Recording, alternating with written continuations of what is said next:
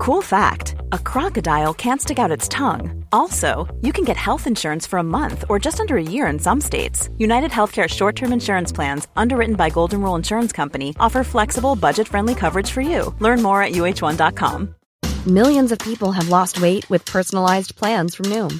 Like Evan, who can't stand salads and still lost 50 pounds. Salads generally for most people are the easy button, right? For me, that wasn't an option. I never really was a salad guy. That's just not who I am. But Noom worked for me.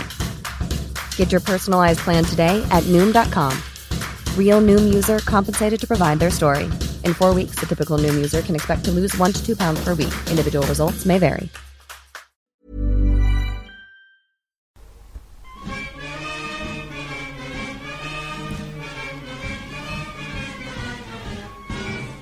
Hello, Egg Chasers. It's the Egg Chasers Rugby Podcast, the podcast about rugby that doesn't take itself or the game too seriously, and the podcast about rugby that is here with you 52 weeks of the year. Yeah. Now, I just want to mention something. I'm very impressed with this because it's pulling back the curtain a bit, but you just did that introduction without being able to hear the music. And what that makes me feel like is, do you ever watch those Special Forces films and they communicate in complete silence? Pointing at the eyes, tapping their head, signalling. It's like amazing. You know, like Ian McGeechan's speech in the '97 Living with Lions video, where he says, one of his speeches, he says, you know, what you're going through together. I'm paraphrasing because he says it a lot more eloquently and powerfully than I ever could. But he says, if in effect, you know, what we're going through together. One day you'll see one of these men that you're in this room with right now walking down the street. Yeah, you won't say a word. It will just be a look, and you'll know. The fact that I managed to press that button and you managed to do that intro, it's like if I just gave you the small sign and you adjusted your telescopic gun sight by 2 clicks and then squeezed the trigger gently 3 times. We just know. I've no idea whether you're listening to this on the way to work or a little break from during the festive period. Have you got any more work to do, Phil? I've got a bit to do tomorrow. I'm officially off tomorrow, but I've got a few things that need to get done. I'm guessing I'm going to have a bit of free time. So, yeah, I'm off for Christmas Tomorrow's my last day. Is it? Work, yeah, so I'm working on Monday and then... What happens to Virgin Radio when you're off? Well, I mean, obviously, it's all grinds to a horrible halt. Yeah. Do they get like a locum in, like Chris Moyles or someone? Someone substandard. Substandard. No, everybody is outstanding that works on the station, obviously. No, actually, because I'm basically the big names get. This is the way radio works. The big names get the first choice. They can just have. So when I used to do the breakfast show on XFM Manchester, it was you'd like, be working Christmas, not anymore. I just pick. Like I want 2 weeks off over Christmas and New Year. Fair enough. It's just the way it goes. I'm further down the pecking order, so it's my choice was Christmas or New Year. Oh, you don't get both of it? Which one do you want to work? Do you know what? To be fair, you don't want both. It's too long. Yeah. With JB and my wives are both doctors, and they normally, when they're doing shifts, they normally have the same decision, and Claire tends to alternate. So I've 1 year doing Christmas Eve, Christmas, Boxing Day, and then the following year doing New Year's Eve, New Year's Day. Do you know who has no time off over the Christmas period? Us. Rugby players. And rugby podcasters. Well, this rugby podcast. Some rugby podcasters. Exactly. What a fascinating week. I mean, it was a week which I looked at the fixtures for the Premiership, and I found almost every game hard to call. And then in the end, there was some utter beatdowns. Utter beatdowns. It was a weekend of beatdowns. Yeah. Well, there was a few beatdowns. Some beatdowns that until 50, 60 minutes did not look like they were going to be beatdowns. Specifically, the Gloucester-Worcester game. Yeah. 3-3 at half-time. It was only after the yellow card late on, with 20 minutes to go, that Gloucester ran away with it. And the Exeter-Leicester game. Yeah. I had a thought about this, right? Going into these games, it was hard to pick. And I think everyone had a healthy amount of respect for everyone else. So I'll give you an example. Worcester, who I thought could win this game. I wouldn't be surprised if Gloucester thought the same thing. And it wasn't until like halfway through the game I thought, actually, we're going to batter these guys. I wonder if it's because it's so even going in, all the teams felt fairly even. Because everything seems to happen, with the exception of Bath, fairly late on in the games. Yeah, it did. Gloucester would be confident at home, I'd say. Yes. It was more, I think they were probably surprised at how resilient that Worcester defence was. Yeah, they were, weren't they? They were it was impressive stuff, particularly in that first half. But that goes two ways, right? Because if you think about playing Worcester or being in a game like that, one of two things happens. So you come off the field if you're Gloucester and go, we threw everything at that and we still haven't scored, that's a nightmare. Or you come off the field and say, we are well on top, let's go out there and absolutely batter them. It's like Dolph Lundgren by about round 11 in Rocky IV when he turned to his trainer and went, he's not a man, he's like a piece of iron. Exactly. But instead of going, I'm battering him, if I just keep going... Yeah. It happened to Sale against Gloucester of all teams, because Sale are completely on top of Gloucester all first half at the start of the season. I was speaking to one of the Gloucester players afterwards, and they're like, when we came off at half time, we knew that we'd weathered the storm and that we could go out there and win. And I was kind of surprised that Worcester didn't feel that way. Yeah, at Worcester, they never got the territory in possession. They were just always absorbing. Yeah, and when they had the ball, what did they do with it? Well, so one thing I mean, I'm not trying to say I was right, but I kind of am going to say I was right. Please, let us know. One thing I have been saying for several weeks on this podcast now is you can't judge the first 5 weeks of the Premiership accurately. So you can't say we need to temper saying Northampton are incredible. We need to temper saying that Leicester are absolutely awful and Bath are dreadful. Can't judge it yet. There's a load of international players that have been away at the World Cup. There's some big holes being filled. We'll start to get a sense now. And again, I mean, you don't want to jump from one conclusion to another, but I think you can look with a lot more optimism if you're Bath and even Leicester than prior to this weekend. Yeah, and conversely, if you are London Irish, yes, you will be pessimistic, where otherwise you would have been, up to this point, pretty optimistic. Because that was a real beatdown. That was probably the biggest in terms of the way the game went, even bigger than Saracens Bristol. Yeah. And do you remember London Irish 2 years ago? Started relatively well, got points on the board, and then their performances fell off a cliff. Yeah, and they just could not win a game. And you hope for them this doesn't have that sort of effect, but that could be a demoralising, psychologically demoralising defeat. Yeah, that's exactly right. And they've got some big names this time round, though, that should make them more resilient than that. I counted them up, and I'm pretty sure they had something like, I'm going to say 12 Southern Hemisphere players starting for them today. Yeah. In the starting, so certainly only one of the pack is English. Then Means obviously not English. You got Myler. Then you got Coleman, Maffey. The inside centre was born in London. Van der Merwe. So I get New Zealand born. I get 6 Northern Hemisphere players in the starting lineup, excluding Cowan. Yeah, and actually, if you exclude that 12 as well, because he was born in London. Yeah, that's excluding him. So Jackson, Stevenson, Hassel-Collins, Myler, Hobbs, Awoyemi. Hoskins, I'm assuming is Australian. Is he Australian? Yeah. Okay, then five. Yeah. I think what they have. Northern Hemisphere. I spent some time with them this week at the training ground, and I think that they are making that and talking about that as part of their identity. They're a team of exiles. It's not just the exiles. It's like we're a team from all over the world. We've come together. Why not rebrand as London Southern Hemisphere? Just the season. But they're trying to take that on as their identity, acknowledge that they are from distant corners. But yeah, this is a total reversal of the game at Ashton Gate a few weeks ago when they managed to squeeze out a 27-all draw with 14 men for the entire second half. Yeah, that was real mental resilience. Yeah, and the fight and the heart that they showed in that game compared to the total lack of. Did you both watch it? Yeah. I mean, I thought it was the most amazing game to watch. It was ridiculous as a neutral. Yeah, I mean, I've never seen a game where, I mean, it's hard to say. There are elements of the game where I thought they did all right. I thought the pack was reasonable. I think they struggled in the scrimmage eventually. But I thought it was just brutal watching the Irish back three. I mean, it was hard to watch at times. Well, they're missing Naholo, and who would be their fullback when everyone's fit? Loader. Jackson. Loader and Naholo. Jackson has been playing Jackson's been starting there. Well, he went off early, and Loader and Naholo weren't there. Riddle me this, right? I get you. Curtis Rona's not a winger. I know you want to put your most expensive players on the field, right? Like, for instance, Rona on the wing. Why pay Paddy Jackson the reported money that he's on and throw him at fullback? It just seems like I'd rather put Myler there.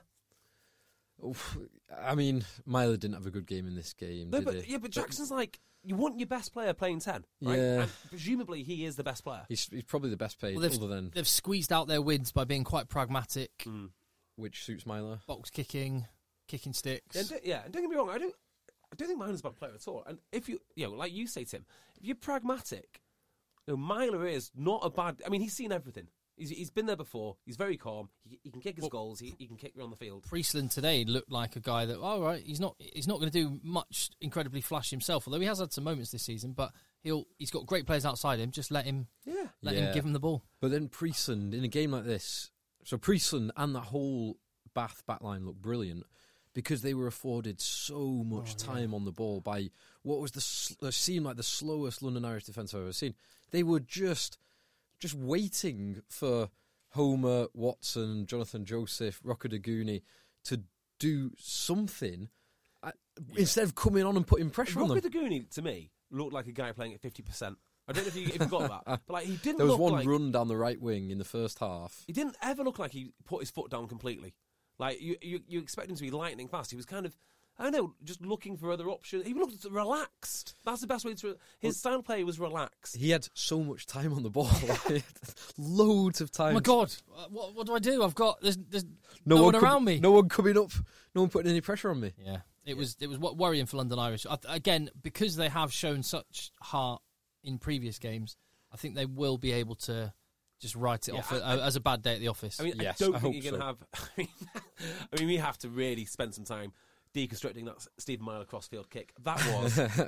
I assumed it was penalty advantage. I mean, I thought there's no way a man of that experience makes that mistake many times. What was the one where someone got just kicked the ball in their head? Is that what you're? No, that was the pass, wasn't it? From that was Meehan kicking it into Phipps. Phipps kicking it into Meehan. Phipps throwing it into Stokes. So Stokes was the lad that came off the bench, who I've never heard of. Came on at 15. And I felt so sorry for him because, he's not. I mean, maybe it's a gap in my knowledge, but I'm going to assume because I've never heard of him, he's not played much Premiership rugby. I'd assume. Yeah, I could be completely wrong. So he's put out there, and he just doesn't seem to be comfortable under the high ball whatsoever. They then have to put Mean on the other wing, or something else happens. I think Stokes goes fullback. They've then got the other sub who comes on and then goes off again. I mean, London Irish weren't good, but I don't think the injuries helped them in any way whatsoever. No. The injuries were brutal. And London Irish West scored as many tries in this one game as they have in the first 5 rounds of the Gallagher Premiership. So London Irish West were looking all right by comparison. And, maybe will you retract a bit of the Hooper... In fact, if anything, I mean... The Hooper stick? Okay, so it's a difficult one because Hooper is... Like, he's always going to get it because he's head of the organisation. But actually, I still believe that Bath needs to get rid of Tarquin and Hooper. I mean, the problem that Hooper has is he's going to be linked, no matter what he does, to the previous 5 years. So ever since Bath went to that Premiership final, they have been in a constant state of flux, a constant state of rebuilding. They've gone through various senior guys, and through it all, Hooper has been either involved or in the background. He's basically the next guy up from whoever's in charge. I think if Bath need to be successful, maybe they stick with Hooper and everything turns out rosy. I just can't see that being the case. I just can't. So no, Hooper still, not Hooper himself, but the whole thing needs to be overhauled. But then there again, it's Bruce Craig's club and he can run it how he wants. Yeah, he can do whatever he wants. Yeah, he's never going to on Hooper. Just to make basically the point that you made about London Irish in reverse, Bath have played really badly most of this season. They've had one good game against a team that totally underperformed. Yeah. Let's judge them in so another... Yeah, well, which is the point that you've been making. The next 2 weeks of the Premiership. Yeah. Same with Leicester. The man who led Bath to that Premiership final is now one of the coaches at Leicester. And despite defeat, I think Leicester fans can feel all right and feel more confident about them. Cautiously agree. Now, I'm totally mixed on this one because that first half was good. The first half, they got their strike runners into the game. They looked hard, didn't they? They looked hard there, so they're pack fronted up. But more importantly, or as importantly, they got They got Tuilagi into the game. They got Vianu, who's fit after so long of being in and out of Ford fitness. looked awesome in that first half. The first Yeah. half. Ford getting the right platform from the forwards and then picking the right option, be it Johnny May or Thompson or Tuilagi. Johnny May's finish as well. Yeah. His first, that one where he rolled. He had no right to score that. Was it his second try? His second, Second try, yeah. And some of the, like Taufua looking dangerous, such a powerful runner, and Lavanini looking like that, and Genge looking like that.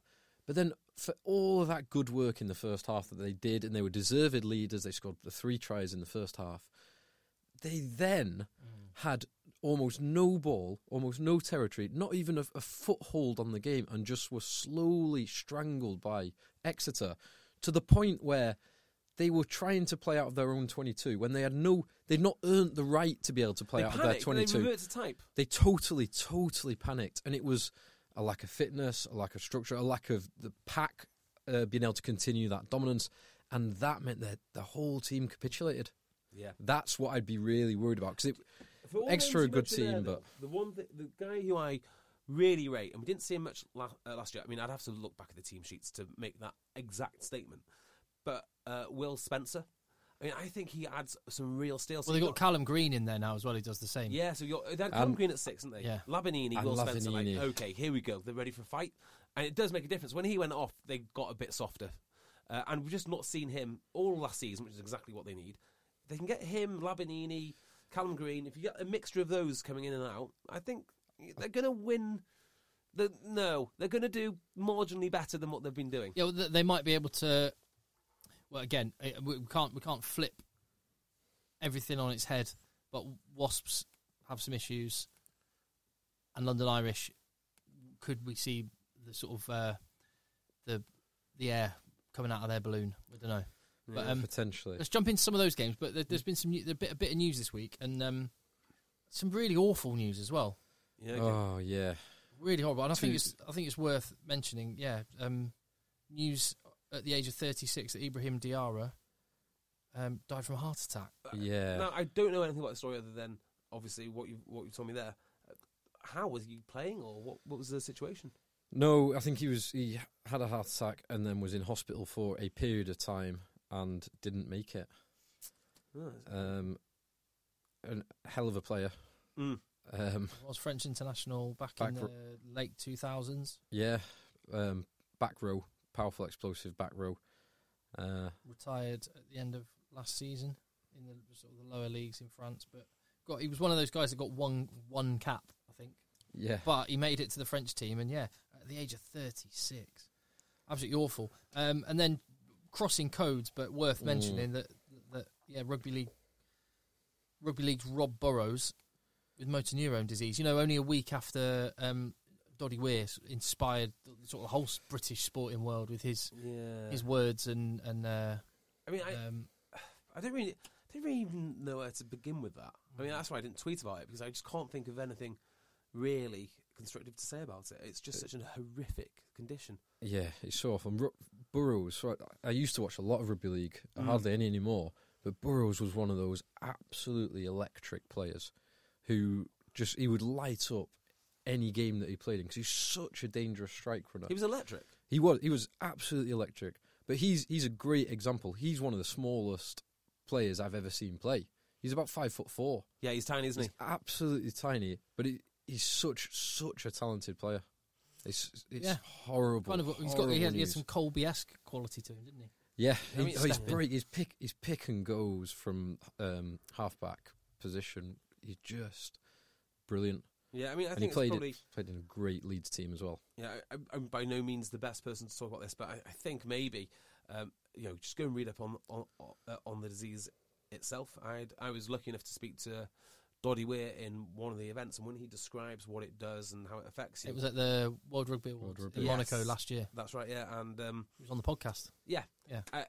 But like when you understand actually what it means to the individual that has it, it's just simply the most awful disease. Yeah, and everyone will remember seeing Youth van der Westhuizen a few years. That it as well? Yeah, some of the most talented and hardest men.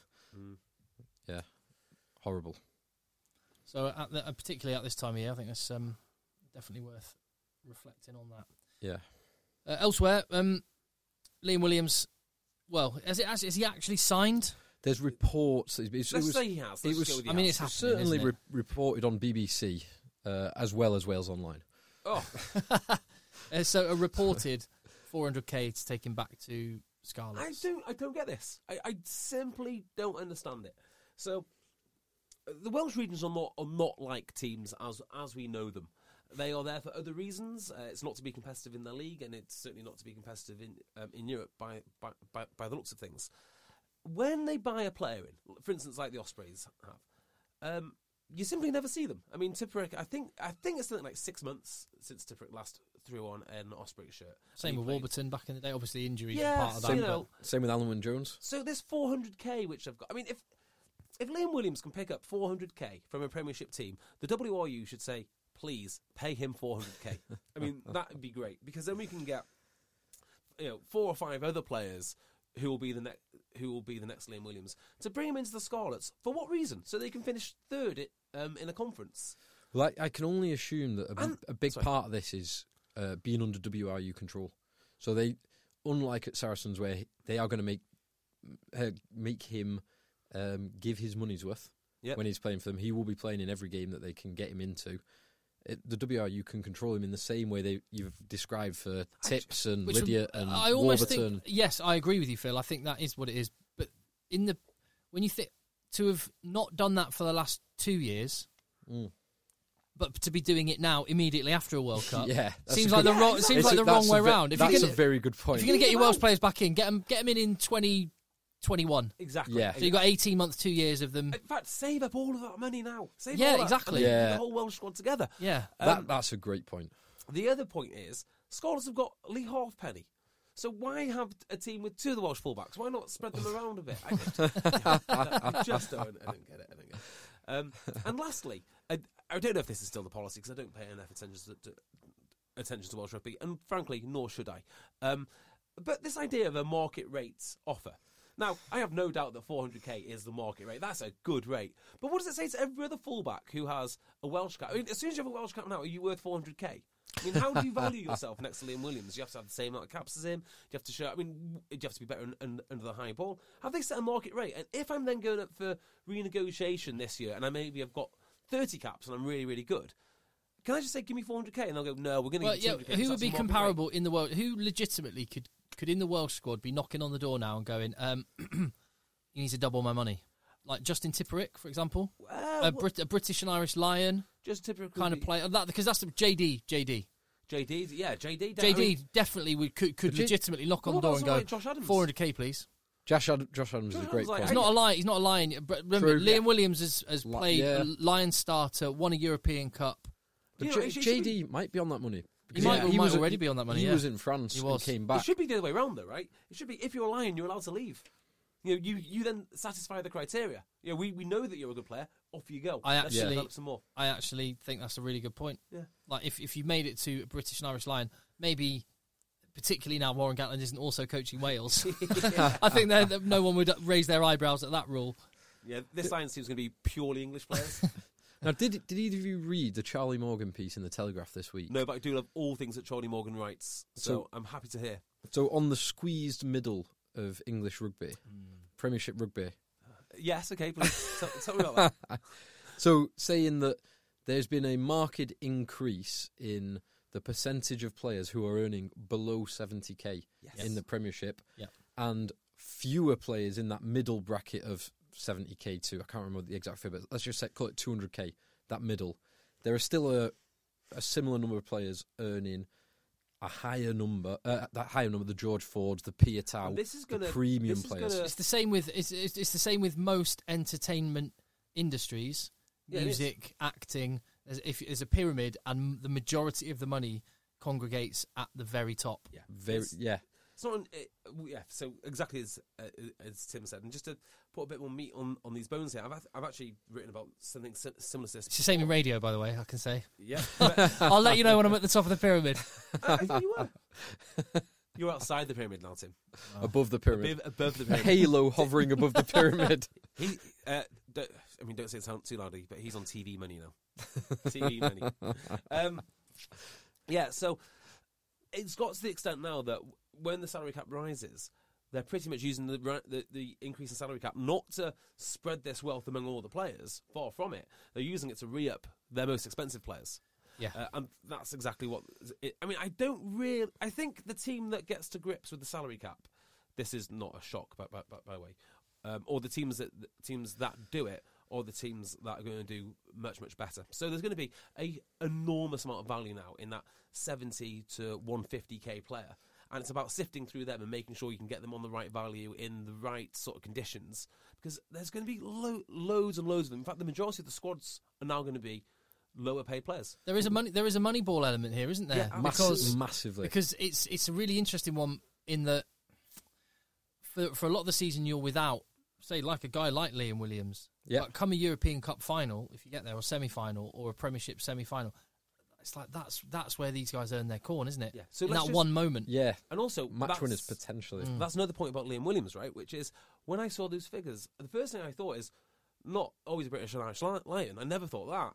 I thought, he's a fullback. Now, don't get me wrong, fullbacks are important, but they're not 400k's worth of important. Yeah. That's tight head prop money. So, yeah. Well, yeah, that's what I was going to say. Where would you prioritise if just purely on position? Because it used to always be, like Richard Cockerell's old phrase, back in the day at Leicester, my most valuable player is my tight head prop, my second most valuable player is my backup tight head prop. It's got to be fly half, hasn't it? I think it is 10 now. Got to be fly half. Yeah. So I do like 15 as important. And possibly the most expensive player in the league is Charles Piatow. Yeah. And Stuart Hogg. Hogg will be on at least 400k. I would guess. A rumoured $500,000. Yeah, that's what the rumour was when he signed. 15, I think, is a really important position. So but there's also positions. Number 8 is really important as well. Yeah, and number 8 is what's going to come to. There are also some positions which are super important, but super common. Back row.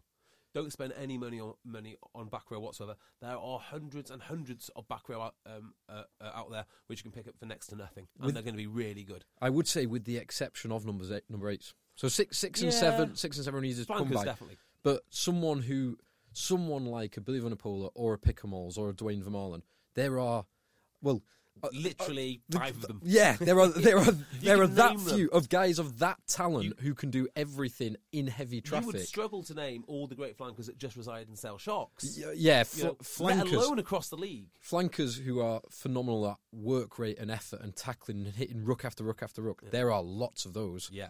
And the number 8s. So I met Mark Wilson this week, and I'll talk about that later. Actually, again, would you like to advance on your muscle tone of a chimp? I observation. actually spoke to him about that. And do you know who referenced as one of his influences growing up, Tim? Or say growing up, being in the world of rugby, to being the shape he is? Someone that you know? PSBs? No. Someone that you know. Do you know Dan Ward Smith? No. Good guess, though. Great guess. Ben Ryan? No. He inspects things. Oh, James Hodgson. Correct. Chemistry. I went to university with him. He was in the Bath Uni team, and chemistry expert, nutrition. There you go. Guru. Just on the salary cap point. Yeah. The example, because this links into what we're saying about back rows. The example that they gave was wings at Harlequins, and Charlie Morgan spoke to Charlie Walker, who was obviously released by Harlequins, along with Tim Visser and Marlon Yard. So they jettisoned. So it also referenced that Charlie Walker was on good money, apparently, because he had to take a significant pay cut to go to Zebre. But they've brought in 2 academy players. So they're starting wings at the moment, Amurli and wings you can find. Ibatoya. Plus they've got Ishmael, who's a South African who will have come cheap. Yeah. Goniver, who is not that cheap. Not that cheap, but he's 35. Yeah. So, and then Nathan Earl is the other one who's not that cheap, but he's injured at the moment. Like wings, growing trees. Any player, right, which is basically normal body shape and 6-foot-ish, grows on trees. That's loads of them. Yeah, there's loads of them. So if you need roughly that profile, you're fine. I think second rows are actually going to get more valuable because there's not many. It's like the Venn diagram: massive skills, massive fitness. I know what you're saying, but actually, the main function of a second row the main function. Obviously, this would be to do down the top elite second row's job, but the main function of a second row is to hit things, beat people and rucks. Yeah, but they're just you've just got to be 6'5". Yeah. So it's the same profile as the flanker, as long as you are 6'5" or taller. So So maybe a line out second row, a sort of line out expert second row. The number 5. I get what you're saying. The number 4, I think they're the same. My brother was an example of that.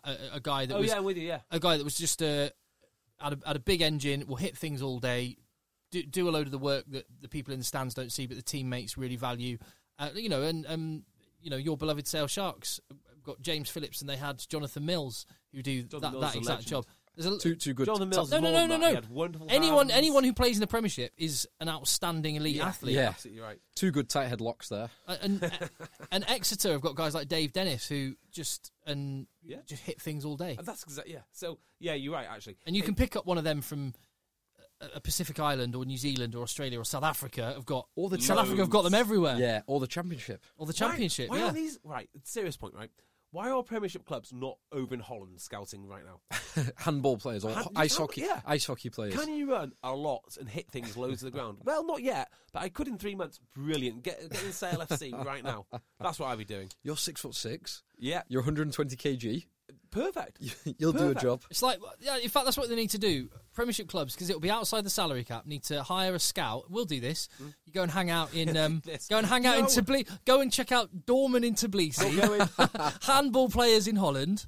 Yeah. And what else? And you say that so flippantly, Tim. I can't imagine how bloody miserable it is to watch amateur rugby in Utrecht and just waiting for the 6'6" person to run out, and they never do, and they don't run out for about 100 odd games, or then we'd have to all go to watch handball for after. No, thank you. And or a sort of cat burgling petty criminal that could be transformed into a winger, like a young kid on a rough estate somewhere who's good at running away from the police.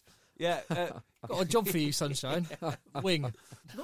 There's a movie in this, assembling a team of waifs and strays from various places. Rugby. I tell you what you'd do is you go to Barcelona and you'd get your wallet, right?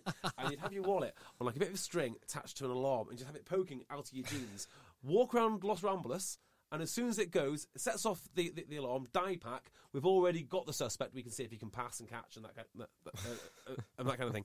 We could assemble a whole academy within a day, or just actually have wallets with no cash in them. Perfect. But just a card in them saying, "Call us. We want you." Yeah, men with your skill wanted. Excellent. I think we've solved a few salary cap issues there. Yeah. Well done. No other news knocking around, is there? Oh, Rob Howley. Got his Howley. 18-month ban. I don't know what to think about. Suspended by 9 months suspended. So 16th of June 2020, he can be involved in rugby again. So the bets. It was 363 different bets. A lot of them on the Welsh team. Well, there's only 24 or 25 on the connected event. One on a Welsh player two on Welsh players to score tries. To score tries first. Named players in named international matches to score tries. He lost money. Yeah, so there were over 1,000 games he bet on. Normally doubles, trebles, and accumulators. Normally only small amounts, and it was described as his recreational gambling. He did it all through his Wales Online email address. Wales Rugby WRU email address and phone number. Oh, Rob! But it was only small amounts, and it just comes across as it comes across as total stupidity, combined with, if you read the judgment, and this was mentioned in the press as well, combined with some personal issues, because the trigger appears to be his sister's When you say death. small amounts, what are you talking about? Well, 60 quid? No, 10 way. quid? So it's not specific about it, but the first one where there is a named Wales international player to score a try in a named international match, which was Wales versus Ireland this year in the Six Nations, it says in the judgment no more than a few pounds. So you're talking £3 or £4. I mean, there's so many. And overall, over the number of the bets that they investigated, he lost £4,000. £4,000, yeah. Okay, so that's. Is that okay? I mean, Over Yeah, that is over £4,000. a 5-year period. Yeah, £4 loss. Divide that into how many hundreds of bets. £800 a year. So a few pounds on few as the things average on bet. that. I mean, it's embarrassing. So, is it more embarrassing that he didn't win? I mean, like, if you're looking to employ him next time, does he really know what he's talking about? At least get one of the fucking... just get one of the try scorers, surely. It's just so sad, isn't it? That's what I can't really... you want to criticise him, but you can't really, because it's just so stupid and so pathetic. Stupidity. In a literal sense, by the way. Yeah, the two things. Yeah, stupidity from both sides. Yeah. To be doing it on a linked WRU and email address and phone number. See, that says to me, did he know that he wasn't allowed and supposed to be doing it? Yes. I wonder. Yeah, I'm sure. He I know did. people in rugby, right, who are not even involved with coaching, okay? Who are involved maybe, in some other ancillary part of the club, and they will not touch sports betting for that same reason. And I think that's the attitude you've got to have. I would be amazed. In fact, there's a guy who you can follow on Twitter, who I'll mention later, who does a load of this safeguarding stuff and training for players. And I don't believe there's any way you could operate, particularly in the Welsh national team, and not know this. They have. Ken Owens was asked, and he said everyone involved in it every year has specific training that you have to complete. It's things like mandatory. Yeah, so it's honestly things like people approaching you in hotel lobbies and asking, what the team is. You're not allowed to. I mean, you're not allowed to say anything, including Premiership teams actually, because if you know the team for the following week, then you've got an advantage over the markets. So you're not allowed to say or do anything. Well, as Tom Arscott found out. Yes, exactly right. Yeah, there's no way he didn't know. He knew for a combination of stupidity and grief, he did it, knowing the potential consequences. Why from his Wales account? He's Why? been caught out. So the judgment does say that they've done a sweep of his computers as well to find out if there's any other activity other than this. My computer in bleach. This stuff. But so they've said. Nothing. You don't need to go in the incognito mode, do you? Do they keep a history in incognito mode? If I knew I was going to be banned for 2 years anyway, no, you're not having it.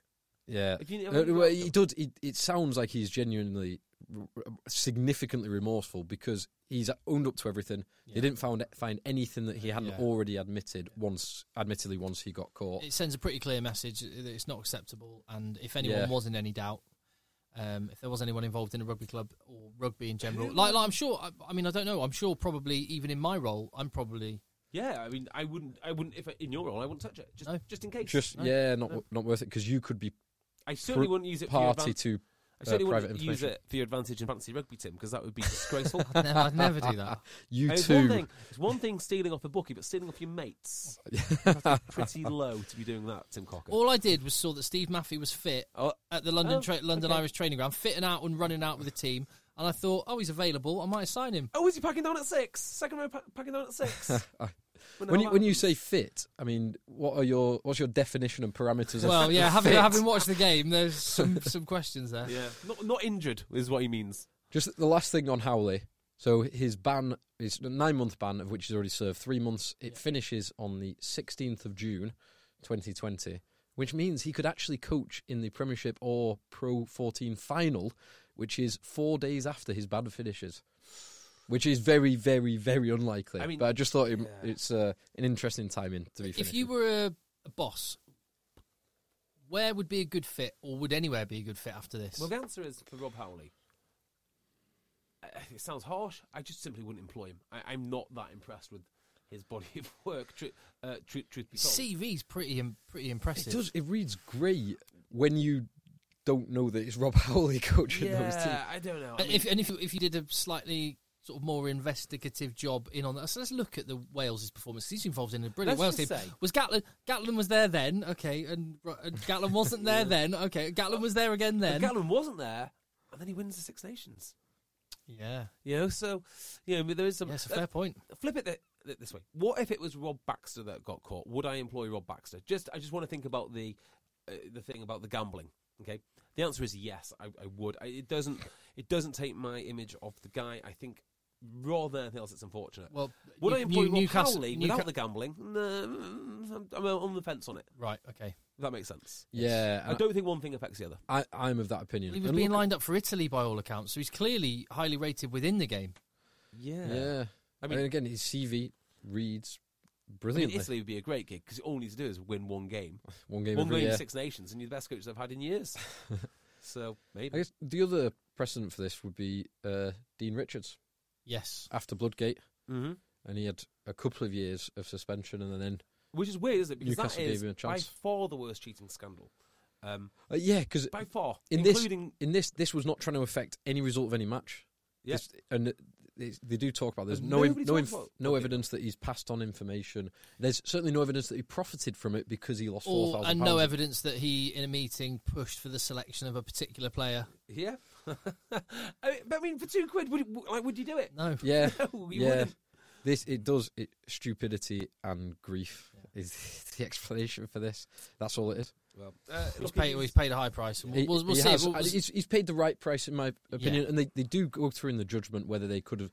There is What was potential for significantly longer ban, and they decided this is right, and it Sorry, feels just to be about clear on right. the ban, is it suspended, is it? It's 18 months. So if he goes and does any more betting, then the rest will be enforced. Yeah. 18 months. He serves 9 now, and the other 9 is suspended for 2 years. And he does if there's any other disciplinary issue that Yes. kicks in I hate on to ask top this, of what I- that other Yes, that that's other right. issue I hate is. to probe and ask some more questions here.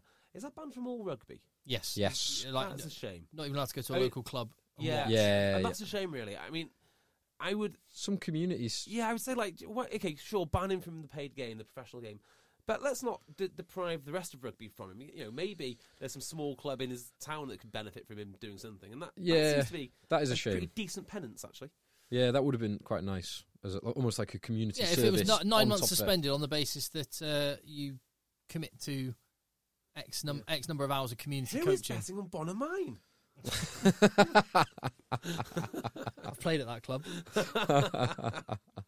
It's an interesting club, that, up on the top of the hill, just outside Swansea. Yeah. Hard men. Very hard. Very hard Yes. men. Very hard. Very, yeah. So Back to the rugby. Yes. Just one more thing on Leicester Tigers. Yes, the guy please. is a guy I would like to see who I think would fit in very well in that back row.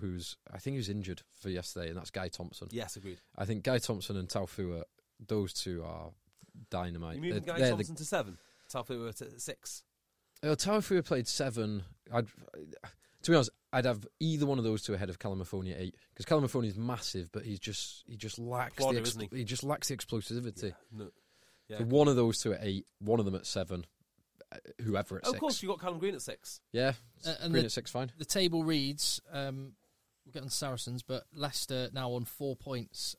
4 points out of the first 6 games. Ooh. And that is actually the biggest thing from that game is that Leicester got nothing out Yeah. of it. They should have, after 30 minutes, they had 3 tries.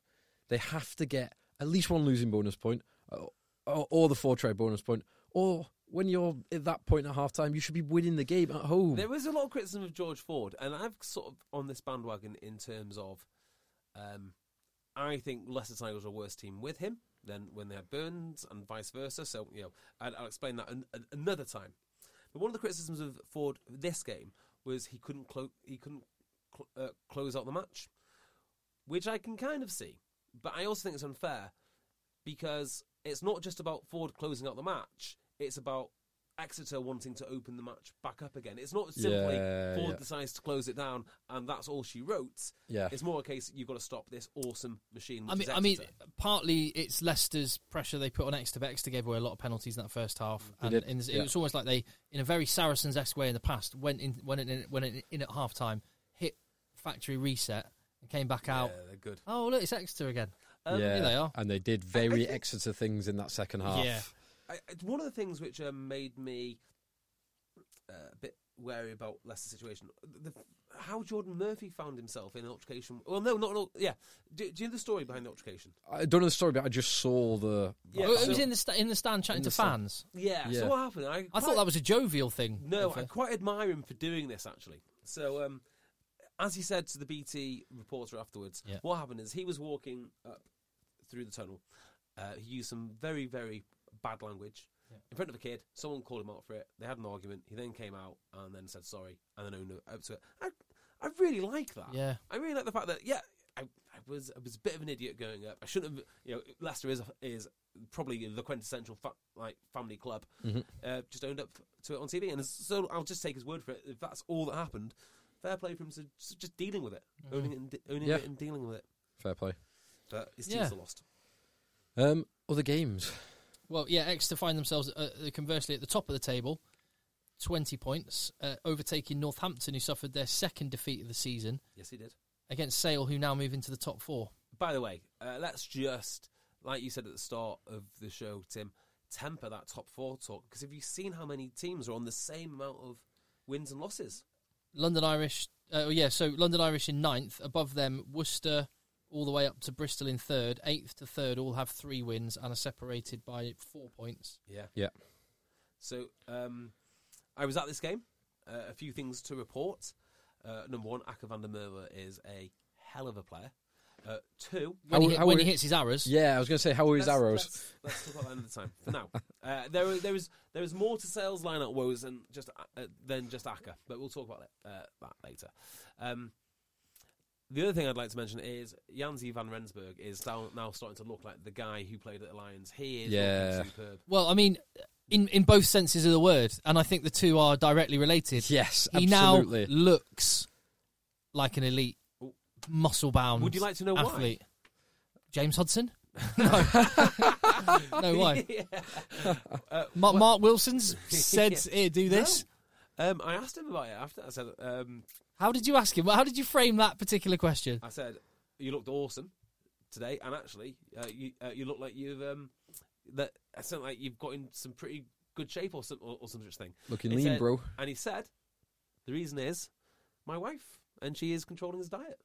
Oh wow! So there is a little snippet of information for you. Wow! So as a neutral who spoke to Sale fans yesterday, I guess the message would be thank you, Mrs. Van Rensburg. He's not done a. Is it Mrs. Hansi Van Rensburg? Mrs. Hansi Rohan Jansi von. Yeah. What exactly is the surname? Is JVR.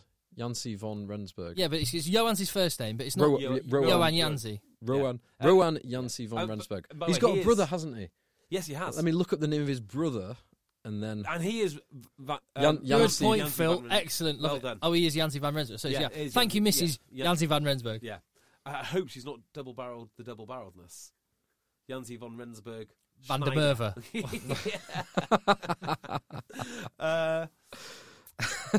Yeah, he is genuinely one of the nicest guys at Sharks. Really, really nice guy, and one hell of a player now. Yeah. The family name is Jansi van Rensburg, and he's a focal point. He gives the team an identity. Do you know who he reminds me of? Obviously, Tuolangi, because everyone assumes Tuolangi is just a big bosher. Actually, Tuolangi's got a lot more to his game than that. His pace, his feet, and now he's looking in better shape. That's it. That's exactly what Rowan brings. He's looking absolutely brilliant. I think the problem Sale have with that combination of Sam James and Rowan is you can't replace them. There's nobody like Sam James. There's no one like Van Rensburg. Yeah. It's not like you just plug in the next...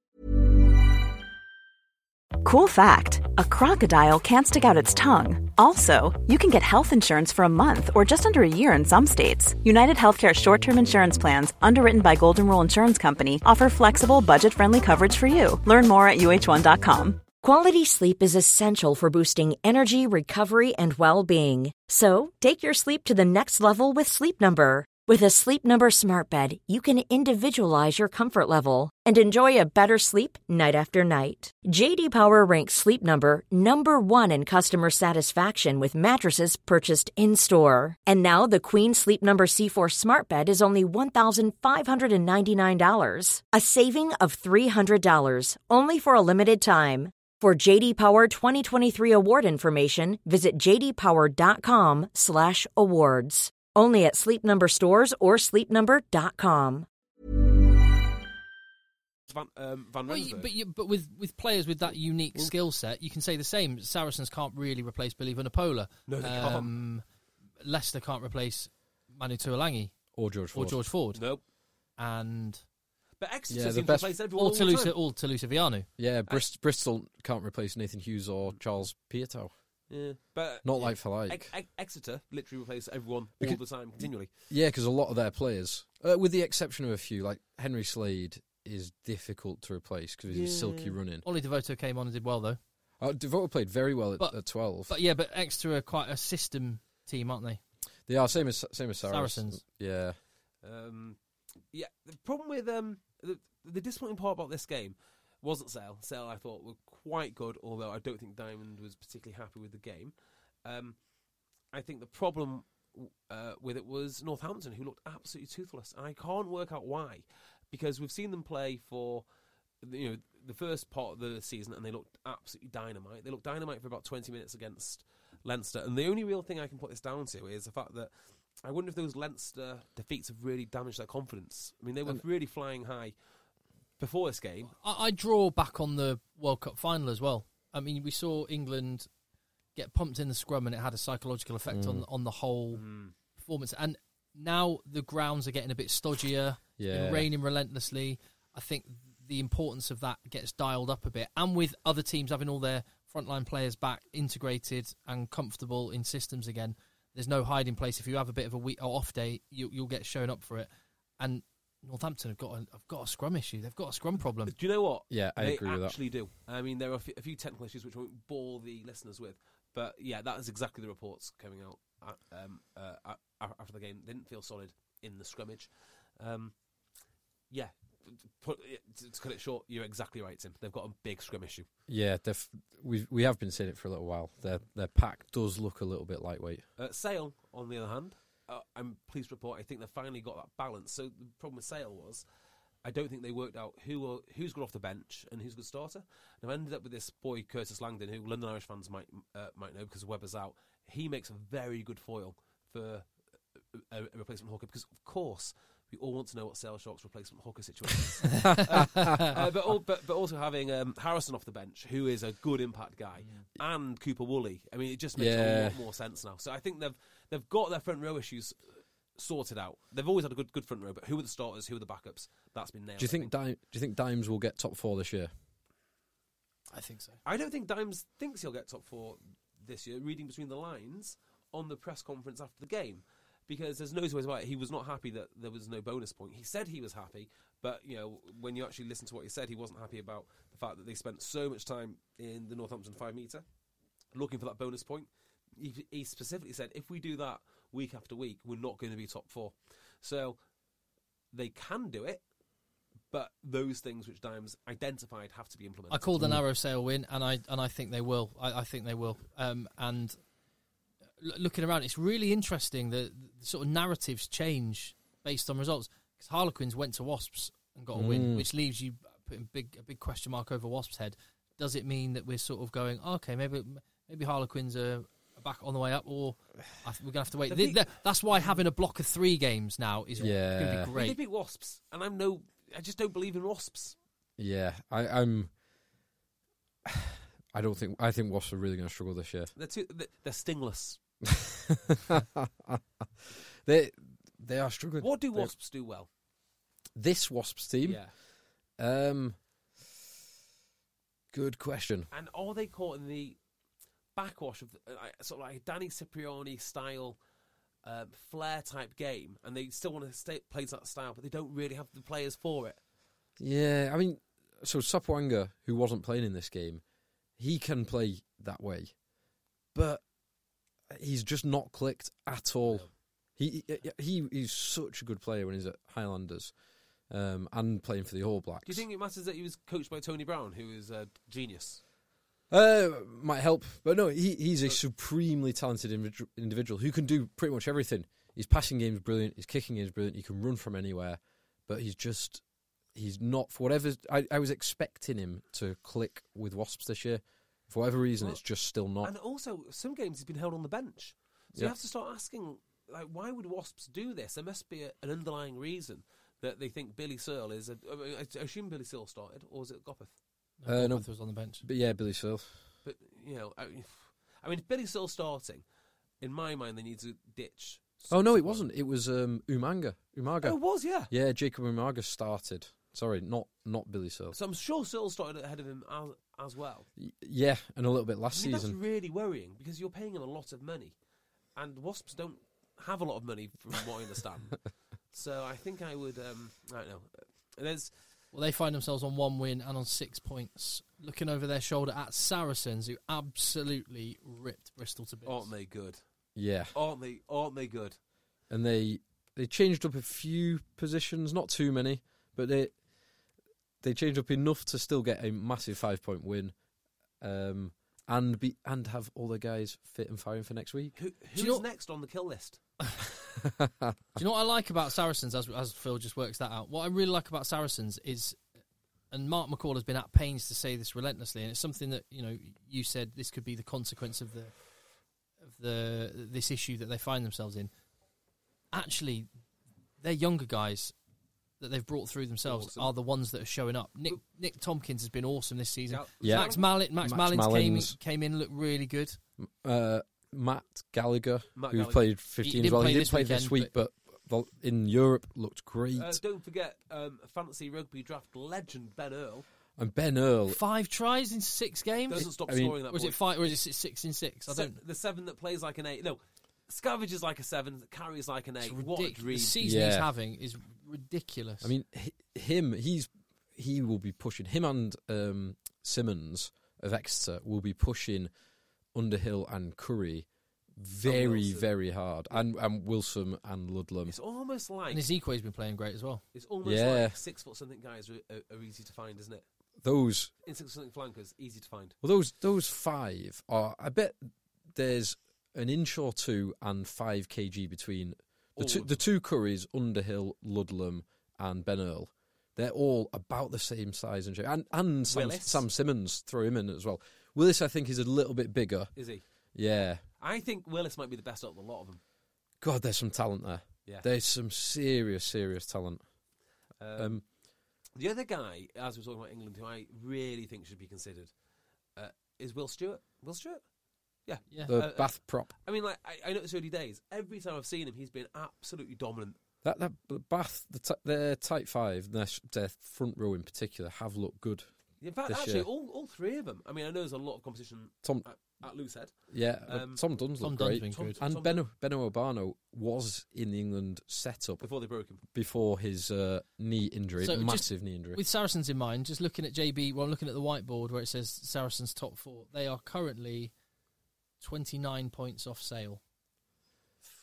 Can they get up 29 points in 16 games left? But the fact we're having this conversation, let's take 6th and Harlequins 15 points. They're 28 points. 15 points. They will hunt down Harlequins mercilessly. Yeah, they're getting past Harlequins. I think you're probably right. I'd be confident that they're going to get top 6 because everyone. Saracens will beat everyone apart from Exeter. Who they've got in next week or the week after? Next week. Boom. Boom. Saracens will beat everyone apart from Exeter at Sandy Park. That game, I can't wait for that match. Everyone else is going to beat everyone else. I rarely root against Exeter, but I'll be rooting against Exeter. I want to see it. I'll be rooting for Exeter, definitely. I'm talking about young players that are making a name for themselves. Louis Rees-Zammit at Gloucester. He cost me a fantasy rugby draft match just alone.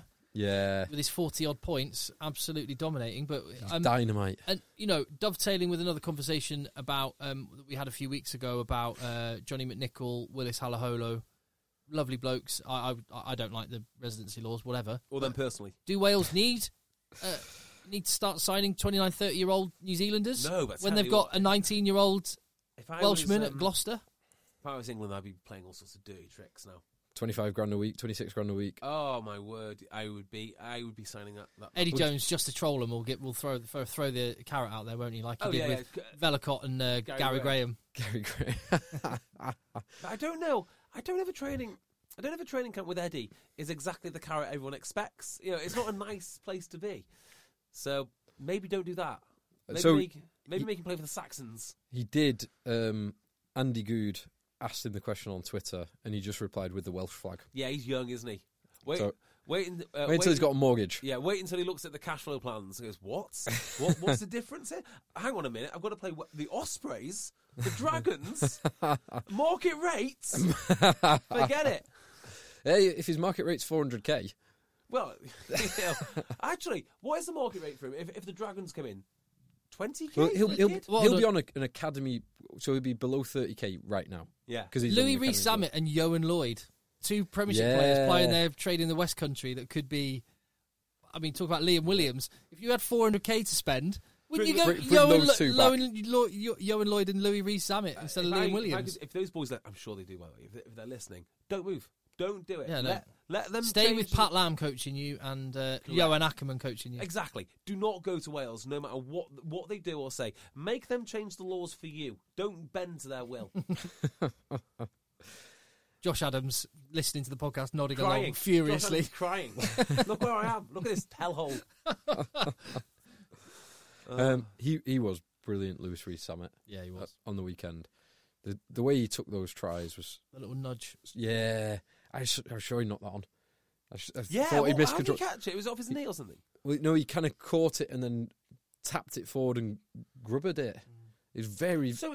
Oh, really? It bounced over his head and he kind of... Knocked down then... Or it was either a fumble that he corrected with a kick or he knew he was going to get tackled unless he releases it and kicks it. Stupid question, right? I always thought that if you sort of slap a ball down and then accidentally kick it, that is still a knock-on. It is. So there was at least an element of control in it. Oh. He didn't slap it down. Yeah, it wasn't a slap down. Because a slap down would be a knock-on. It's the same as if you knock it on but then catch it, it's not a knock-on. However, if you knock it, it goes past a player and then you catch it, it is a knock-on. Because you've gained an advantage by the knock-on. I need to watch this again. Interesting. They only showed an unsatisfactory angle in the replays. Like, it was like from the centre, top of the stand, so you're kind of like over his shoulder. Well, he does from cover a distance. Very fast. He's rapid. Yeah. He's absolutely rapid. What do you do with a player like that? How do you improve him? Because he's already very, very fast. And like, this is a serious point. Like, him and Ollie Thorley would make a great combo because Ollie Thorley's rapid, got a step, but just strong as an ox, and this guy's sort of more willowy, yeah. But he is right now. I think because he's tall. Recently, 6'3" or 6'4". That's kind of my point, though. I mean, if you're a strength and conditioner, do you want the extra bulk on him for whatever reason you might want it, or do you try and keep him lean like a sprinter? What do you do with him? Look at Johnny May. Johnny May's a great example. So Johnny May has stayed relatively lean. You want a bit more muscle on him, but partly for protection, partly for defence and strength and power. But Johnny May, the way that he was turned from maybe a bit of a space cadet in some scenarios to the defensively solid and phenomenally solid under a high ball player that he is today is talk about guys very impressive. In shape, and he's about as in shape as any English player. Yeah. Incredible muscle tone. Not sure how I'd describe it, but... So what's the answer to my question? What do you do with Rees-Zammit? You throw him in the gym? Put another 5 kg on him, maybe 7 kg. Do it over a 12 to 18 month period. Keep the 5 metre off the mark speed. That's where you focus. Yeah, because he can beat bloody quick. Yeah, he's good. Real good prospect. And Gloucester have had a few wingers. Do you know who else played very, very well when he came on this weekend for Gloucester? Crisis.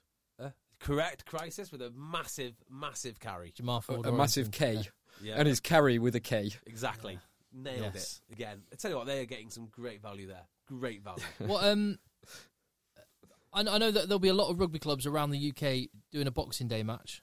Is that something you've ever got involved in? Yeah, Sedgley Park always do a Boxing Day match. Is it just a bit of a social? Yeah, it's normally whiskies at half time. Ex-players. Yeah. Or does it get a bit spicy? It's occasionally got a bit spicy. It's normally kind of ex-first team players ranging from recently retired up to 60 against the kind of second/third/fourth team.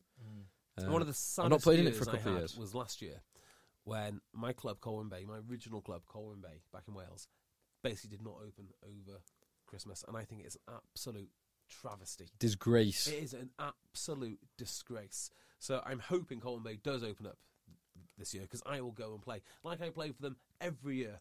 So last year. Why did they not do it last year? Just best if we don't get into that. Yeah, okay, but, cool. That's fine. But they didn't, and I was absolutely furious. Yeah. So hopefully this year something will happen. People see sense. The first year I've not played there over the New Year for about a decade.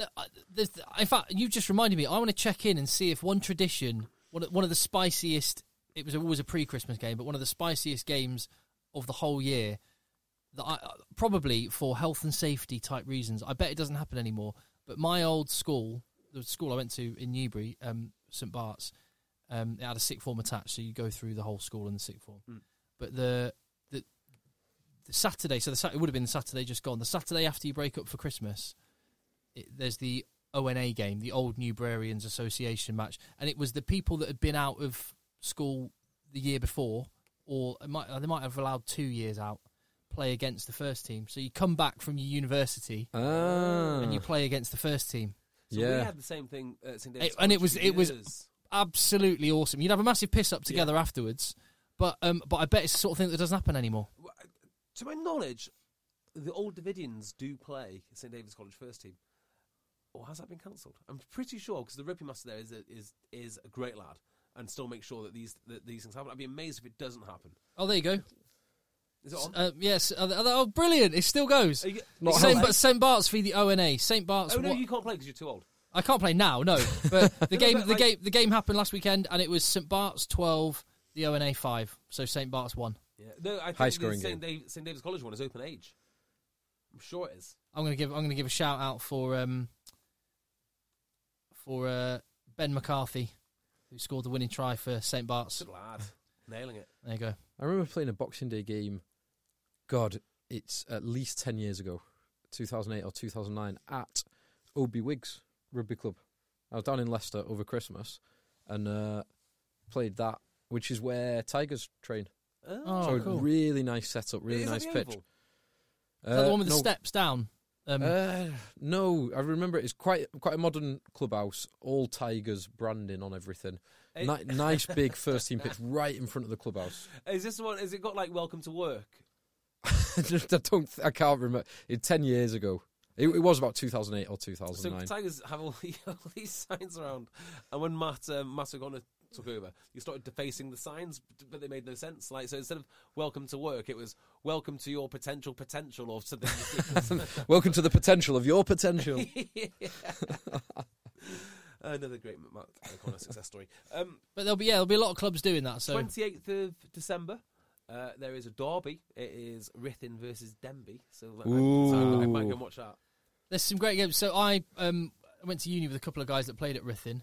Rob Higgett, one of them. So he was a real famous lad back in Ruthin because he went on and played for Wales A he was and literally, Bristol. For a time, and the most famous person that I'd ever met. I met him in London Welsh Rugby Club way before I started doing the podcast. And for me, he was literally, because he played at Bristol, the most famous person, certainly the most famous rugby player that I'd ever met, ever. As gobsmacked. And from Ruthin, from your part, but he always talked about if he did an interview like for BT, if he was still playing for Bristol, let's say, and he was doing an interview for BT Sport, and you went, what was the greatest game? You know, what's your greatest rugby memory? He'd go, beating Llanelli for Ruthin. Yeah, for the Colts. Well, was Avion Lewis Roberts playing then? Don't think slightly so, before but it could have been. The team, the Llanelli team, had Dwayne Peel in it. Just so you know.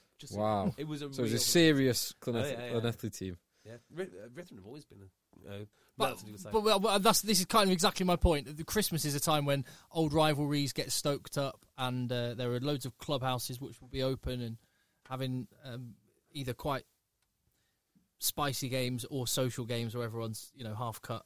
But rugby clubs, if you go down to your local rugby club over Christmas, we've had listeners get in touch and say they started playing again or they've reconnected with rugby after listening. Just look up your local rugby club, see what's going on, because it's a great place. Over Christmas, it's a great place. Great place. Should we do next week's? Yeah, there's loads. And speaking of that, there's some pretty spicy games going on this weekend. We'll save the biggest till last. Yes. I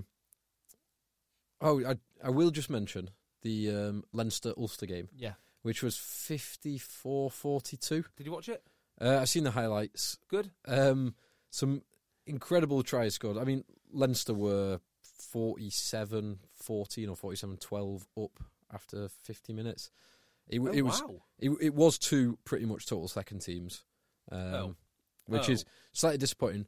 But in that way, you do get to see some pretty good young talent on show. Yeah, watch Premiership Cup for that. And Leinster do have an A-League for that. Leinster do have some pretty good. Well, Leinster's young talent would probably be mid-table in the Premiership.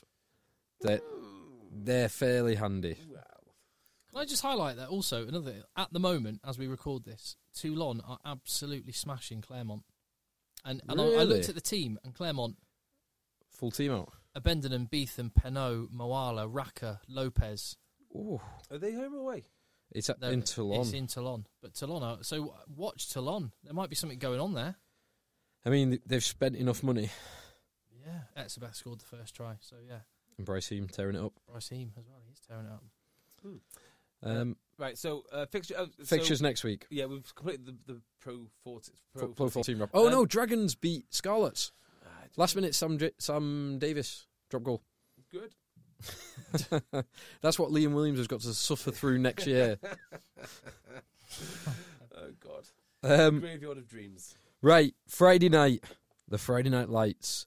Friday night games just feel like they're often bad. Much worse than they should be. Yeah, they promise so much. This one could buck that trend. I've said it now. This could be. Yeah, I hope so. This could be a good game. Bristol hosting Wasps. I'm working at this one. I'm looking forward to it. Are you? Yeah. It'll be a sellout crowd, I imagine, or close to. So there are some clubs where Friday nights work well. Bristol is one because it will be packed. Yeah, they'll be ready to go. I've never actually been to Ashton Gate. I have been to the Memorial Ground several times. How close is it to town? Because I've been out in Bristol a few times. I think it's quite far away. Is it? I think it's a bad part of Bristol. I can't be sure. It's not. No, it's not a bad part of Bristol. Sure It's no. Far from it. It's There again, I played in the worst part of Bristol, and they refer to it as the dark side. No, it's far from it. Far from it. It's along the Memorial Ground was up. I don't know if it's the north, but it was up the hill. Yeah, it's Filton. It was up the hill towards that way. Yeah, towards that way. But this is is along south. the river, just like Clifton's up the hill, up on the hill, and it's down on the bottom in the River Valley. So yeah, it's southwest of the city centre. It's on the main road. It's on the main road into the city centre. I just remember the boys in Dings Crusaders saying it was the bad part of town. Well, that's because it's the opposite side of town to Yeah, Dings. but actually, thinking about it, we played along among burnt-out cars. So, maybe... It's near quite a funky part of town, actually. Okay. What's that place? Bedminster. And it's near Bedminster. not far from Bedminster. Which is it's quite a decent part of town. Bristol. We should really go there. I do like Bristol. So it's a mile or so walk into the centre. 15 minutes walk to Temple Meads. Which is not bad. So anyway, they're playing Wasps and they'll get back onto winning ways. Definitely. At home. I think a big win for Bristol. Saturday. Big test of Wasps, that one. Yeah.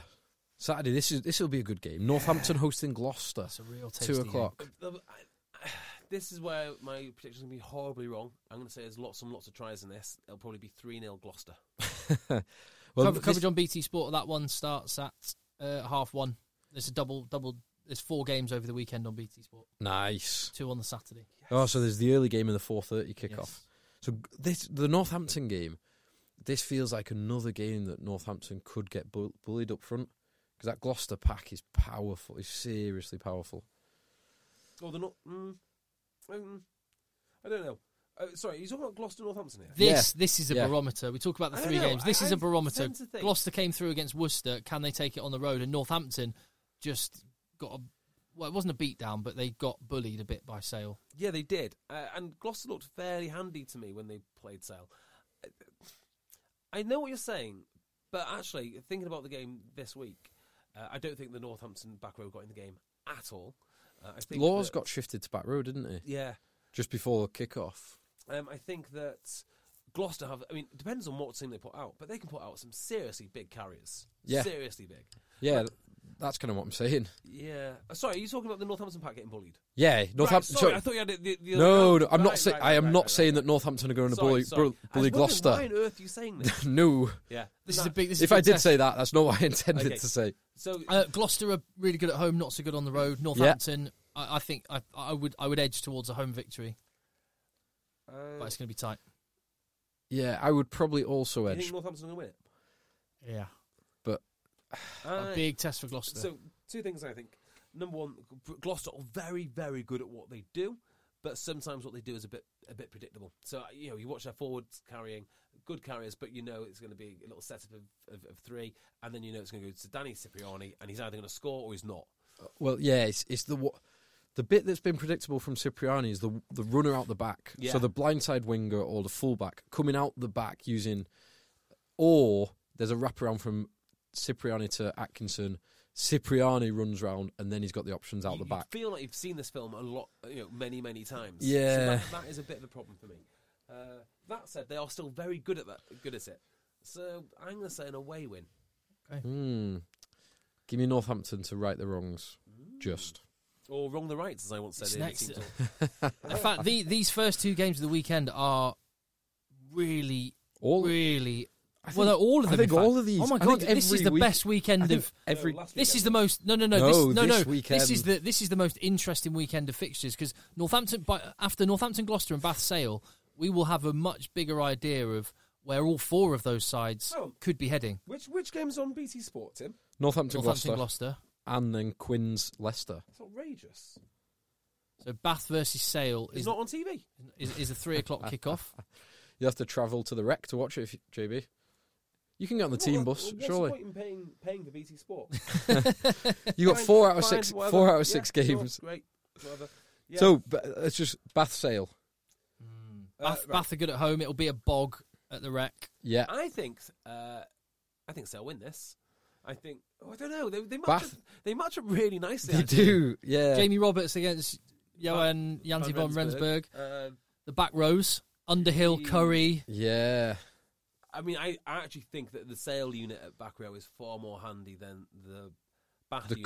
The current Bath side, yeah. Because if it was Underhill, Low, Falatau. No, I don't mean. Or Underhill, Mercer, Falatau. Yeah, I don't mean the individuals. I mean the way they play. The way they play, as in a cohesive unit. Sale have been forced by injuries to go Curry, Ross, Dupria, rather than 2 Duprias or 2 Currys or whatever the combination, or Wilson or whatever. I think they're much more cohesive. Bath should be targeting Sale's line out. Sale should be targeting Bath's scrum, although I can't wait to see those two scrums collide. I wouldn't be targeting Bath's scrum. Bath's scrum has been actually possibly the best thing about them. You target Bath's halfbacks, which again comes back to Curry. Don't think they get much change out of Wilgriff and Cooney. It's a good battle. And then problem is Acker's a little bit small, but he's so aggressive. Yeah. It's an interesting game. I see a tight one, but I just like the Northampton one. I'm just going to say an edged home win. Yeah, and if I like both games. Do you know what? If Bath don't have anyone with the X factor of Faf, and therefore I'm going to go with Jonathan Joseph looked good, but again, it's London Irish. Yeah, he's got to get the ball. And if I was Sale, I'd be working on my rush defence and put pressure on him because Bath's backline looked great with loads of time. Will they look as good with Rohan Janti von Rensburg in your face? And I think the other Dupree is back. Jean-Luc might be back. He was banned and he's massive. So you're going to call a Sale away win? Yeah, absolutely. So Gloucester away, Sale away. Well, not that we can see it. This game's interesting as well. I mean, this is very interesting for the league. For the league, Worcester, London Irish. Yeah. Worcester coming off the back of a loss. London Irish coming off the back of a bad loss. And by the way, 2 disappointing losses for each club respectively. I'm going to go for another home win.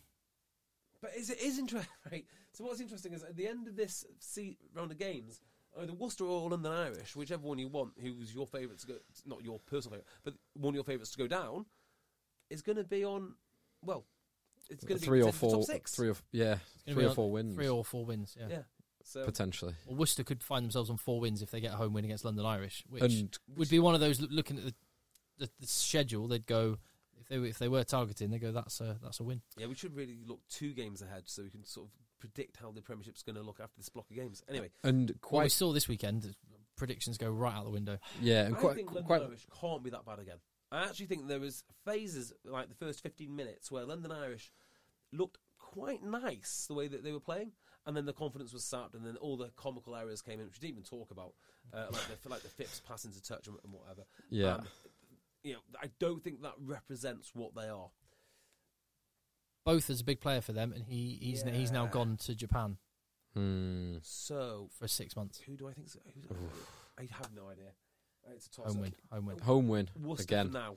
Yeah. Let me see the teams. I'm being very boring and predictable and then with big home wins. game 12, is it? I still miss Big Game 8. Yeah. Big Game 8 good. was the best. Big Game 8. I always thought it was the round, but it's not. Yeah, not the round.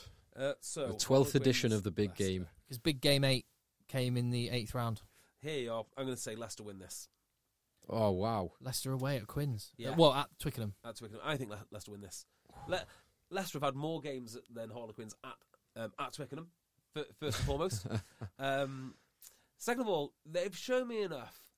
In fact, both teams have shown me enough that I don't think Quinns are resilient. I think Leicester will look at that win. The question is, do Leicester think that performance shows what they could be, or has that emotionally drained them? Well, which half do they look at? Do they look at the first half, which was great, or the second half, which was woeful? What will be playing on their minds come 65 minutes? Do they feel... So I'm worried that they're thinking we put everything into that and we're still no good. Yeah, still got nothing. Not a losing bonus point, not a 4-try bonus point. No, I think they look at the first half and go, come on, we can do that for 80 minutes. Yeah. They have to. But mentally, they have to, as a coaching staff, focus them on the good things in that first half. But psychologically, it'll be playing on their mind. But what do they focus on? Because presumably they've got to focus on the errors to fix them. So they're going to be talking about what they've done wrong all week, because that's what you've got to do. Yeah, it's not good. Give me Quinns. I'm just going to go home win. It's a clean sweep of home wins. And with that prediction, There's not going to be a clean sweep of home wins, though, is it, Tim? It never is. It's not. No, it will not. Do you know why? Because JB was right on one of them. Saracens are going to beat Exeter. Oh, well, yeah. just after the Leicester game, so we're all saying that Wasps and Leicester are both going to lose, both playing away from home.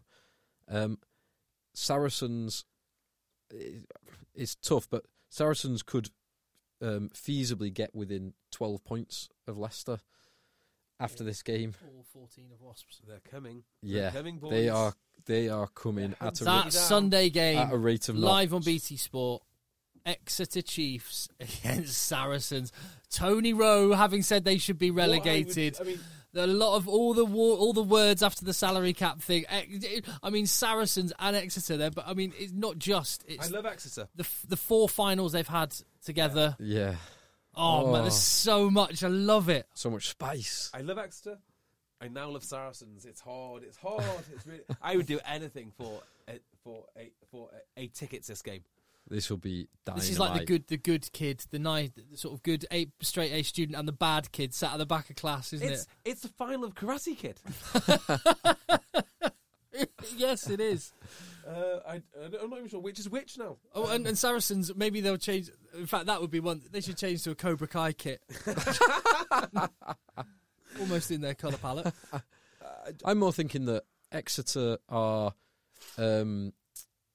Don't swing on my antique chairs. Oh, sorry, JB. Exeter are, with their tweed, their brilliant maths professor, Gerard Lambeau, and Saracens are boy from the wrong side of the tracks, who's still absolute genius, Matt Damon, in Good Will Hunting. Oh, wow. Nice. Wow. How is Saracens go full bore on this, and I expect them to. They will. They will. Borg. Yeah, fully on it. We've seen what they can do against Leinster. We've seen what they can do against Exeter numerous times. But it's not... They've never done... Okay. The difference is those have all been in neutral venues. This is at Sandy Park. I'm not... they're going to win. They're going to win. You think Saracens are going to win? I tend to agree with you. I think I agree as well. I would prefer an Exeter win, I must admit. If something feels right and good and proper. This doesn't even feel like Exeter versus Saracens. This literally feels like the whole of the league versus Saracens. So, yeah, it feels like they're all pinning their hopes on if Exeter falls, everyone else is just going to crumble in the path of Saracens. But yeah, Saracens might not lose another game. If Saracens win this, Saracens will win every remaining game. Yeah, there's so many. I mean, this is like you know the way Britain held out in World War II. Exactly. And that turned the tide. Yeah. Those the battle of those this is the battle those of brave Britain. fighter pilots going up, and this is like you could go and watch Star Wars, or you could watch this, the Empire and the Rebellion. The problem with games like this is, you should really, particularly as you get older, enjoy your life, enjoy every day as it comes. Try and live it to its fullest. I just want all of the days to elapse now. So we can get Yes. Layla, have the kids opened their Christmas presents yet? Yes, Good. Fine. Can I get drunk enough to pass out? Salaryman drunk. Yeah. So You've got a very different advent calendar going in your house, haven't you? Only 7 sleeps now, kids. This game is going to be dynamite. I can't wait. Oh, and So I think annoyingly Saracens are going to win. That's it. Oh, one last one. Not a prediction, but I think worthy of a mention because it does have a direct impact on the Premiership next year. Newcastle beat Ealing. Do you see that? I didn't see it. It was on Sky, wasn't it? It was on Sky. Was it Derry Morris? Stuart Barnes didn't understand that an open hand slaps to the face is illegal. It is. But An open hand slap to the cock is perfectly acceptable. Back in the day at Exeter Chiefs. But yeah, Bring that back. I was kind of hoping that can't remember that. Yeah, Ealing would win this, but they just came up a bit short. Oh, I did see the Adam Radwan try. Well, you saw it as in the highlights. The highlight. I just saw the highlight. That very impressive. He has got wheels. Yeah, he's very, very fast. Yes, difference in experience in those two squads. Ealing are definitely getting there, but it's still a way to go. But it also feels like that might have sealed Newcastle's promotion push, even though it's so early on in the season. Yeah, yeah. I mean, they've retained a lot of players as well, haven't they? Not retained Mort Wilson. And Nicky Gunnover. Oh, right, so yeah. I'm just going to go for a piss. They used to go... Upstairs. Is anyone in? Are your kids in? Yeah. Actually, I'm just going to wrap this up, Tim, if that's right. Back door. Sorry, I can't wait. I've been waiting for ages. Right, should we just wrap this up? I've got nothing. No, actually, I'll tell you about Mort Wilson. Okay. So I interviewed Mort Wilson on Wednesday. In the Shark Tank? Or No, Wednesday. Went down to Carrington, watched a bit of training. Walked Mort Wilson around the pitches for a few laps, did a rugby dungeon, only to find out to my horror, when I've not listened back to it, I ran out of battery on my recording device. That was a mistake. So I'm going to listen back to it, and if it's any good, I'm going to play it at the end of this podcast. So yeah, or I might just put a truncated version on the rugby dungeon. But yeah, Mort Wilson, lovely man, very insightful, but this interview may never see the light of day. Is that only your second worst technical error with an international back row? The first one being Khaleesi. Khaleesi. Not my error. Someone's error. An error. So, our mistakes were made. Our collective error. Yes. And on that bombshell, we shall leave it there. You can find us on Twitter at Rugby Podcast. You can find Tim at Cocker, me at J Beardmore, and Phil, presumably you'll be lurking somewhere on your secret account. If you're lucky enough. Oh, no! One last thing. One more thing. Thank you very, very much. Oh, yes. To Phil from Wheatwood Ales. I was in the rugby dungeon the other day. Knock on the door. Phil from Wheatwood Ales dropped us off 12 beers each. So, beautiful. Perfect timing for Christmas as well. Exactly. Now, sadly, he didn't. Do we have any earring makers who listen to the podcast, or just any jewellers of any kind would be handy as well? Yes, quite. He didn't take up my suggestion, though. What was the suggestion? Well, all his beers are actually really, really nice because I've drank most of mine. But he didn't take up my suggestion, which is one of his beers should be disgusting, purposely disgusting, like Salty Kiss or Negroni disgusting, because people will buy it. The Negroni, they want to be part of the disgusting beer club. But no, all of his beers are, sadly, very palatable. So if someone tells me something is delicious, I want to try it. If someone tells me something is absolutely disgusting, I absolutely want to try it. I have to try it. Yeah. JB recommended a film to me recently. Which was it? Den of Thieves. Oh, wonderful film. So a Netflix-only film with Gerard Butler and 50 Cent and a few other UFC fighters. That sounds outstanding. It is horrendous, but so worth a watch. Well, I mean, you've seen The Room. What's The Room? Have you never seen The Room? No. Oh, hang on. Is this the worst film ever? Is it? Yeah. Have you seen the highlights with you? And they're trying to act? Yeah. Is that a different one? I've probably shown you some clips of The Room, but it's the best worst film ever. Yeah, I'm sure I've seen it. Go and watch The Room. I'll go and watch The Room, and also watch Tommy Wiseau. It was so bad that one of the actors that was in it wrote a book about how much of a farce, how bad Was it it meant was. to be that bad? No. It may be a professional. No, but it became a massive cult film. I remember watching it for the first time like 10 years ago. Did you get through the whole thing? Yeah, it's hilarious. It's absolutely hilarious. But then last year, James Franco, who had and Seth Rogen had bought the rights to the book to turn it into a film. So there is a film about the making of the worst film ever. Amazing. Well, and that's called Director. I can't remember what it's called now. But anyway, I would recommend Den of Thieves as the worst film. Not the worst film. Just there's a few holes in it. Some massive holes. Yeah, like basically, there's a sheriff's department which seems to have an unlimited budget. They take on one case at a time, but allegedly they get results. There's at least half a dozen of them who working out all the time on the taxpayer dime. Working out or smoking and drinking and in hotel rooms with prostitutes at all times. Yeah, on taxpayer expenses. Yeah. There seems to be there's no office hours. Yeah. From what it's a very very shoddy operate. But hey, can I play you can I play you one tiny little bit of dialogue from the room? Yes, please. How was work today? Oh, pretty good. We got a new client at the bank. We'll make a lot of money. What client? I cannot tell you. It's confidential. Oh, come on. Why not? No, I can't. Anyway, how is your sex life? Wow.